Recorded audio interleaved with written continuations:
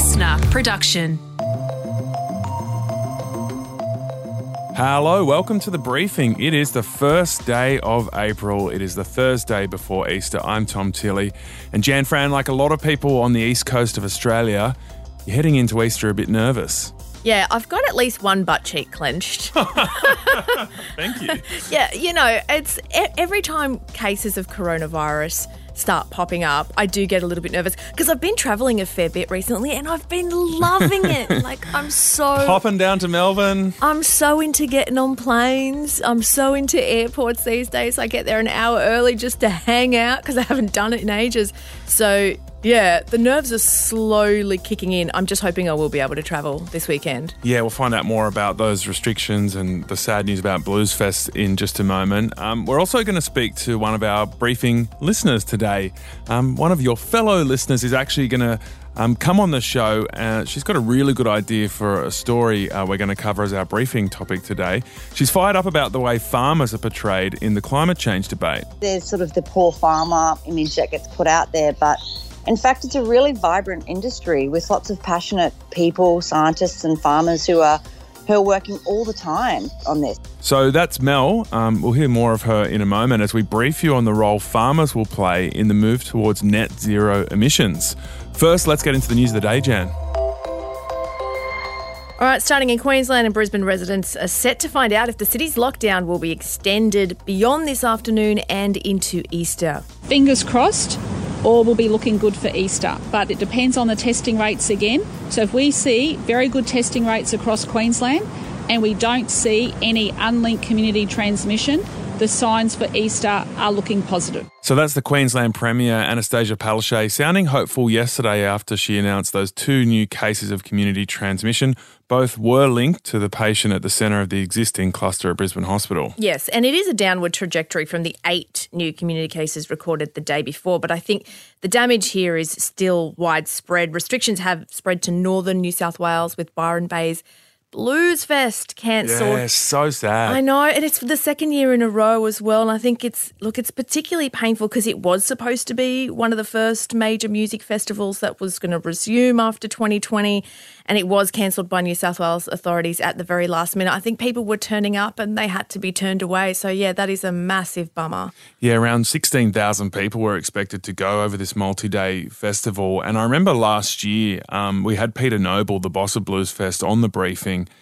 And he was trying to be really brave and valiant about moving ahead despite all the really complex restrictions that are involved in putting on a festival in this era. He was working so hard, being really positive, and to see this happen at the last minute is really sad. Yeah, there's been new restrictions that were introduced in several local council areas in the north of the state yesterday. This was after a local man caught COVID. So he's a man in his 20s. He visited the same hotel that was attended by a Brisbane Hens party, which has been dubbed a super spreader event.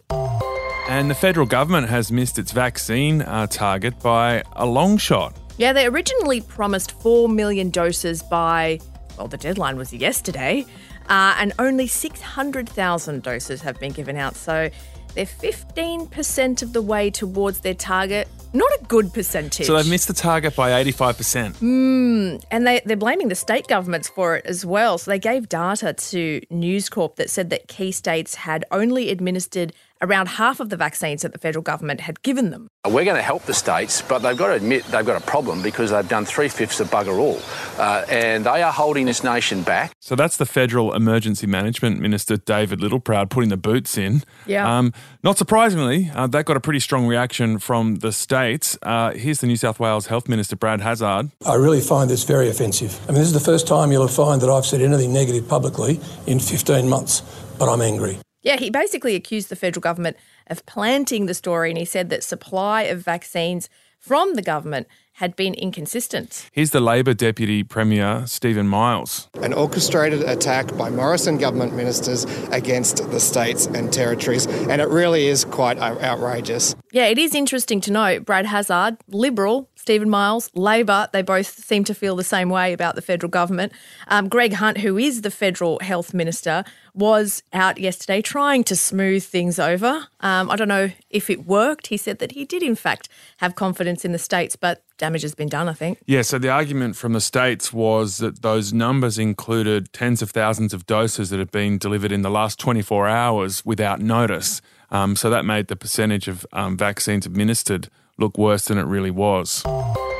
And Australia will produce its own guided missiles. The PM, Scott Morrison, announced a new $1 billion plan to establish a new weapons facility with a global arms manufacturer. Scott Morrison says it'll help make Australia more self-reliant in its defence capabilities. Yeah, it's part of a massive $270 billion spend on defence projects over the next 10 years. The federal government announced late last year that it'll partner with the United States to develop air-launched hypersonic cruise missiles. Yeah, we're yet to be told where the facility will be. Apparently South Australia, though, is a front runner to host it. There you go. Good for them.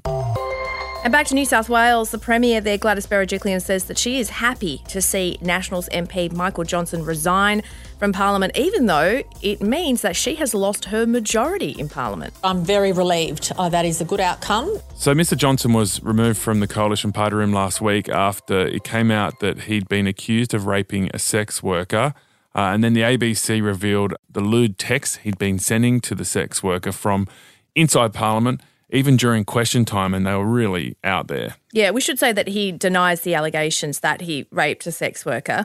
The New South Wales government will have to win a by-election, basically, in Mr Johnson's seat to regain their majority in Parliament. That's the seat of the Upper Hunter. It was once a safe seat. It's becoming a little bit more marginal recently with minor parties increasing in popularity there. So not going to be as easy as perhaps what it initially might have been. Interesting to see the parallel, though, with Scott Morrison's reaction to Andrew Laming here. So he's the federal MP that's been accused of harassing women online and also taking a photo of a woman bending over without her permission. Now, there have been calls, including from the former Prime Minister Malcolm Turnbull, for Laming to be kicked out of the party and onto the crossbench immediately rather than at the next election. That would have put the federal government into a minority position, similar to Berejiklian's, but Scott Morrison's rejected those calls, wants to hang on to his people at least until the next election. Yeah, a very interesting contrast that Berejiklian took a different approach there, the approach many people were calling for, including Malcolm Turnbull, as he said. All right, Jan, good luck for Easter weekend. Hope your travel plans run smoothly and Dan Andrews doesn't keep you in Melbourne. Although I'd happily stay in Melbourne if he decided to. Let me just put that out there. You love Melbourne. I do. We all love Melbourne. All right, Annika's about to jump in as we talk to a briefing listener.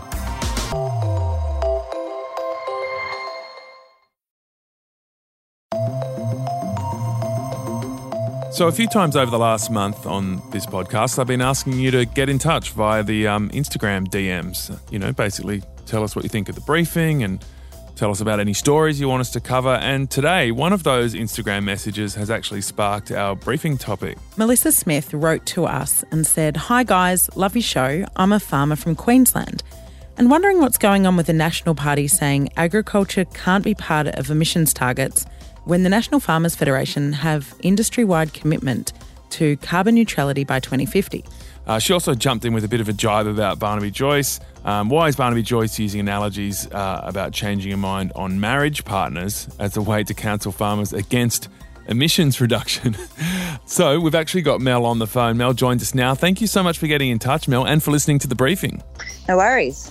What made you so passionate to write in about this issue? I just feel that sometimes all the work that's been done in ag around climate isn't known by the general public. And I think it's pretty amazing that the National Farmers Federation are taking the lead by making these commitments and are in fact asking for the federal government to commit to an economy-wide net zero emission by 2050 as well. Mel, do you think sometimes farmers get a bit of a bad rap in this area, that perhaps the rest of the population thinks that they don't want to do anything about climate change? I think so. I do, yeah. And I also think there's sort of the poor farmer image that gets put out there. But in fact, it's a really vibrant industry with lots of passionate people, scientists and farmers who are working all the time on this. You know, there was a workshop this week about climate and emissions reductions in ag. There was a forum. There's ones about farmer-led greenhouse gas mitigation strategies that have got really senior people from the industry and science working hard on this. So let's get into it. In this briefing, we're going to find out what role farmers play in a low carbon emissions future and what do they have to gain or lose from the push for net zero emissions. Yeah, so a bit of background on what Mel was talking about. Her comments about the National Party come from a debate that happened last month. Basically, the Prime Minister, Scott Morrison, gave a press club address where he moved the government closer to committing Australia to a 2050 net zero emissions target, which is what most other developed nations already have. But then some senior Nationals MPs came out suggesting that agriculture should be exempt from the target because it would hurt farmers. Here's Michael McCormack. There's no way known that we are going to whack regional Australia, hurt regional Australia in any way, shape or form just to get a target for climate in 2050. So that was the Nationals leader, Michael McCormack. Here's the bit where Barnaby Joyce used marriage as a metaphor. I might offer one word of caution for those who are, jumping on board saying they want it, they want it, they want it.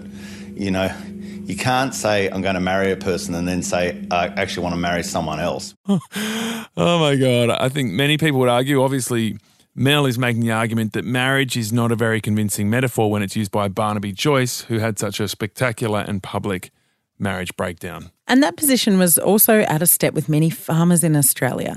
Now, the Australian red meat and livestock industry has already set a 2030 net zero target, and the National Farmers Federation, as Mel said, has also committed to net zero by 2050 and are calling for the rest of the economy to join the party. Yeah, so farmers, a lot of them are already heading in this direction. They want the rest of the economy to catch up. So electricity generation is the largest source of emissions in Australia. It accounts for about a third of our carbon output. Agriculture accounts for around 14%, so a fair bit less, but still very substantial. Most of that comes from the methane gas produced by livestock, but the industry's already managed to get that down 50% over the last 20 years. So let's find out how the industry plans to bring it down even further. Adam Coffey and his wife run a cattle farm near Gladstone in central Queensland. He's speaking to us from his veranda as he watches the sunrise. Adam, thanks for joining us. Agriculture is really vulnerable to the effects of climate change. So as a farmer, what impacts are you seeing on the land and how's that affecting your ability to farm? Yeah, look, it's an ongoing challenge. Seasonal variability, I guess, has always been there. And certainly, whilst averages haven't changed, particularly rainfall averages, we probably see a few more extremes. So we really just try and run our business in a fashion so that we are ready to take advantage of any rainfall that's received and really just trying to smooth out the humps and the bumps. So it sounds like you're changing some of your practices on your farm to make it more efficient. Do you think many farmers are following you in that? And is it just a natural sort of survival of the fittest thing to do? Or do you think a lot of farmers maybe need prompting in this area to be more efficient given the changing climate? I'd say it's a little bit of both. Certainly by necessity, I guess we change. There's a lot of capacity building in our industry now in regards to managing your farm through climate variability, I suppose you'd call it. So certainly a mix of both, I'd say. So there's been an increased, enthusiasm from our coalition government to embrace the net zero carbon emission target by 2050. Scott Morrison said a month ago that that's ideally where we'd like to get to, although he hasn't committed to that timeline. That sparked a comment from the Nationals leader, Michael McCormack, saying that potentially agriculture should be excluded from that net zero target like they've done in New Zealand. Where do you stand in that debate? I refer to the red meat industry because that's what we're involved with. And if you look at the red meat industry, we initiated a carbon neutral 2030 target back in 2017, which was pretty proactive at the time. We get pretty excited in this space because we actually believe that our beef cattle have the ability to sequester more carbon than they emit through good grass management and basically ensuring that we continue to improve our soil health. But yeah, there's a really good story to tell in that right. sense. So if I can just clarify what you're saying that the red meat industry, which is contributes essentially 3/4 of the emissions in the agricultural sector, has already done a lot to reduce their emissions and you want to be part of this net zero target. In fact, you already set one some time ago, and that you have actually more to gain from doing that than it will cost you as farmers. Oh, 100%, Tom. I mean, it's always struck me as a funny argument that farmers would be against any improvement to the environment they operate in or improvement to the asset, their environmental asset, their land asset. I mean, in a lot of ways, we're the ones that have got the most to lose in any of this. But on the flip side, the opportunity that's out there is significant. Now, agriculture is responsible for about 14% of greenhouse gas emissions, which is a lot lower than, say, the energy sector, but still a significant amount. A lot of that is actually from cattle production. So short of us eating less red meat, what other ways can you do it? You touched on it there, but is it about, planting trees to offset it? How do we transport this meat into our cities? What sort of, pull and push things can we do to try and bring those emissions down in this sector? If we look at emissions, greenhouse gas emissions in a linear fashion, then basically you look at a cow, you look at what she burps, and you measure that against the likes of a fossil fuel emission, and it's a pretty simple equation. I'm not the expert on this, but the way I understand it is that methane emissions, a cow emits methane. It's put into the atmosphere, which is then converted to carbon dioxide. This is then sequestered by plants, which can then be basically the oxygen is freed and the carbon goes back into the soil. Now, if you think of grass like a tree, it's no different. While a tree is growing, it sequesters a lot of carbon in its timber. Well, grass is the same, and while grass is active and growing, we can sequester a lot of carbon into the plant and into the soil. The crux of it is having a living root in the year all year round. So if you've got a living plant, that's basically converting carbon into the soil. Some of that sounds quite expensive, especially the technology behind it. Who should pay for that? As a producer, we're more than willing to foot the bill on something that we see as it's not just production gain, it's environmental gain. And that's the beauty of this type of potential sequestration, is it's a win-win. I also think that if the consumer wants to see these outcomes, I believe that most people are very comfortable, and again, I'm talking about beef specifically here, but beef, red meat, people that love the product and they just want to be comfortable that they're eating it and that it's environmentally sustainable, I guess. So, whether the mechanism is through government or the private sector, then, it's evident that there is appetite for this type of investment. It's happening now. If, some of those big countries that we're importing a lot of our beef suddenly had tariffs put on it because of our climate policies and potentially farmers being exempt, that's got to be a bad outcome for you guys who are exporting beef. Yeah, and look, we are a big exporter. I think that regardless of what the federal government does at this stage, as I said, our industry is committed to a 2030 net carbon neutral position. So I think that that's got a long way to play out yet, and a lot of positive outcomes. During COVID, we really, got to focus on how important food security is. So how do we encourage more farmers to be like you?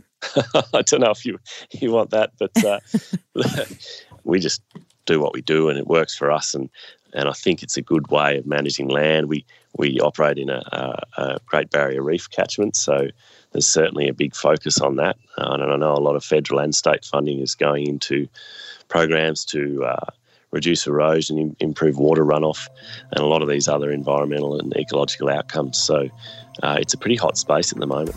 That was cattle farmer Adam Coffey, and interesting to hear, Annika, about the way some of those farmers are changing their practices, fostering more natural grass crops and moving their cattle around differently, which is reducing emissions and also increasing efficiency. Yeah, it seems a little bit like Darwinism to me, some sort of survival of the fittest. But, we need, if COVID's made us see anything, it's that we need good food security here in Australia. So it seems almost inevitable that farmers will adopt this. But what we need to see is, more industry support and also more government support so they can do this. And with your Canberra hat on, what do you make of the way the Nationals are handling this issue, given they're out of step with the National Farmers Federation? Look, they might be out of step with the National Farmers Federation, but they still derive most of their votes from country people. And they wouldn't be doing this unless they thought that there still was a lot of fear in the community about what this will do to regional communities who have to, rein in some of their emissions. So ultimately, they do represent farmers and they are the farming party, but they also are the National Party, which is the party of regional Australia. And increasingly, a lot of people out there rely on other sectors for their work, such as mining, of course. And this has been a great debate in Canberra about where the National Party actually fit and who they represent.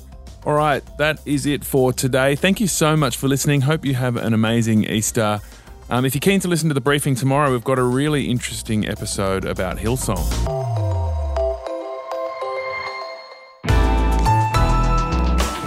Listener.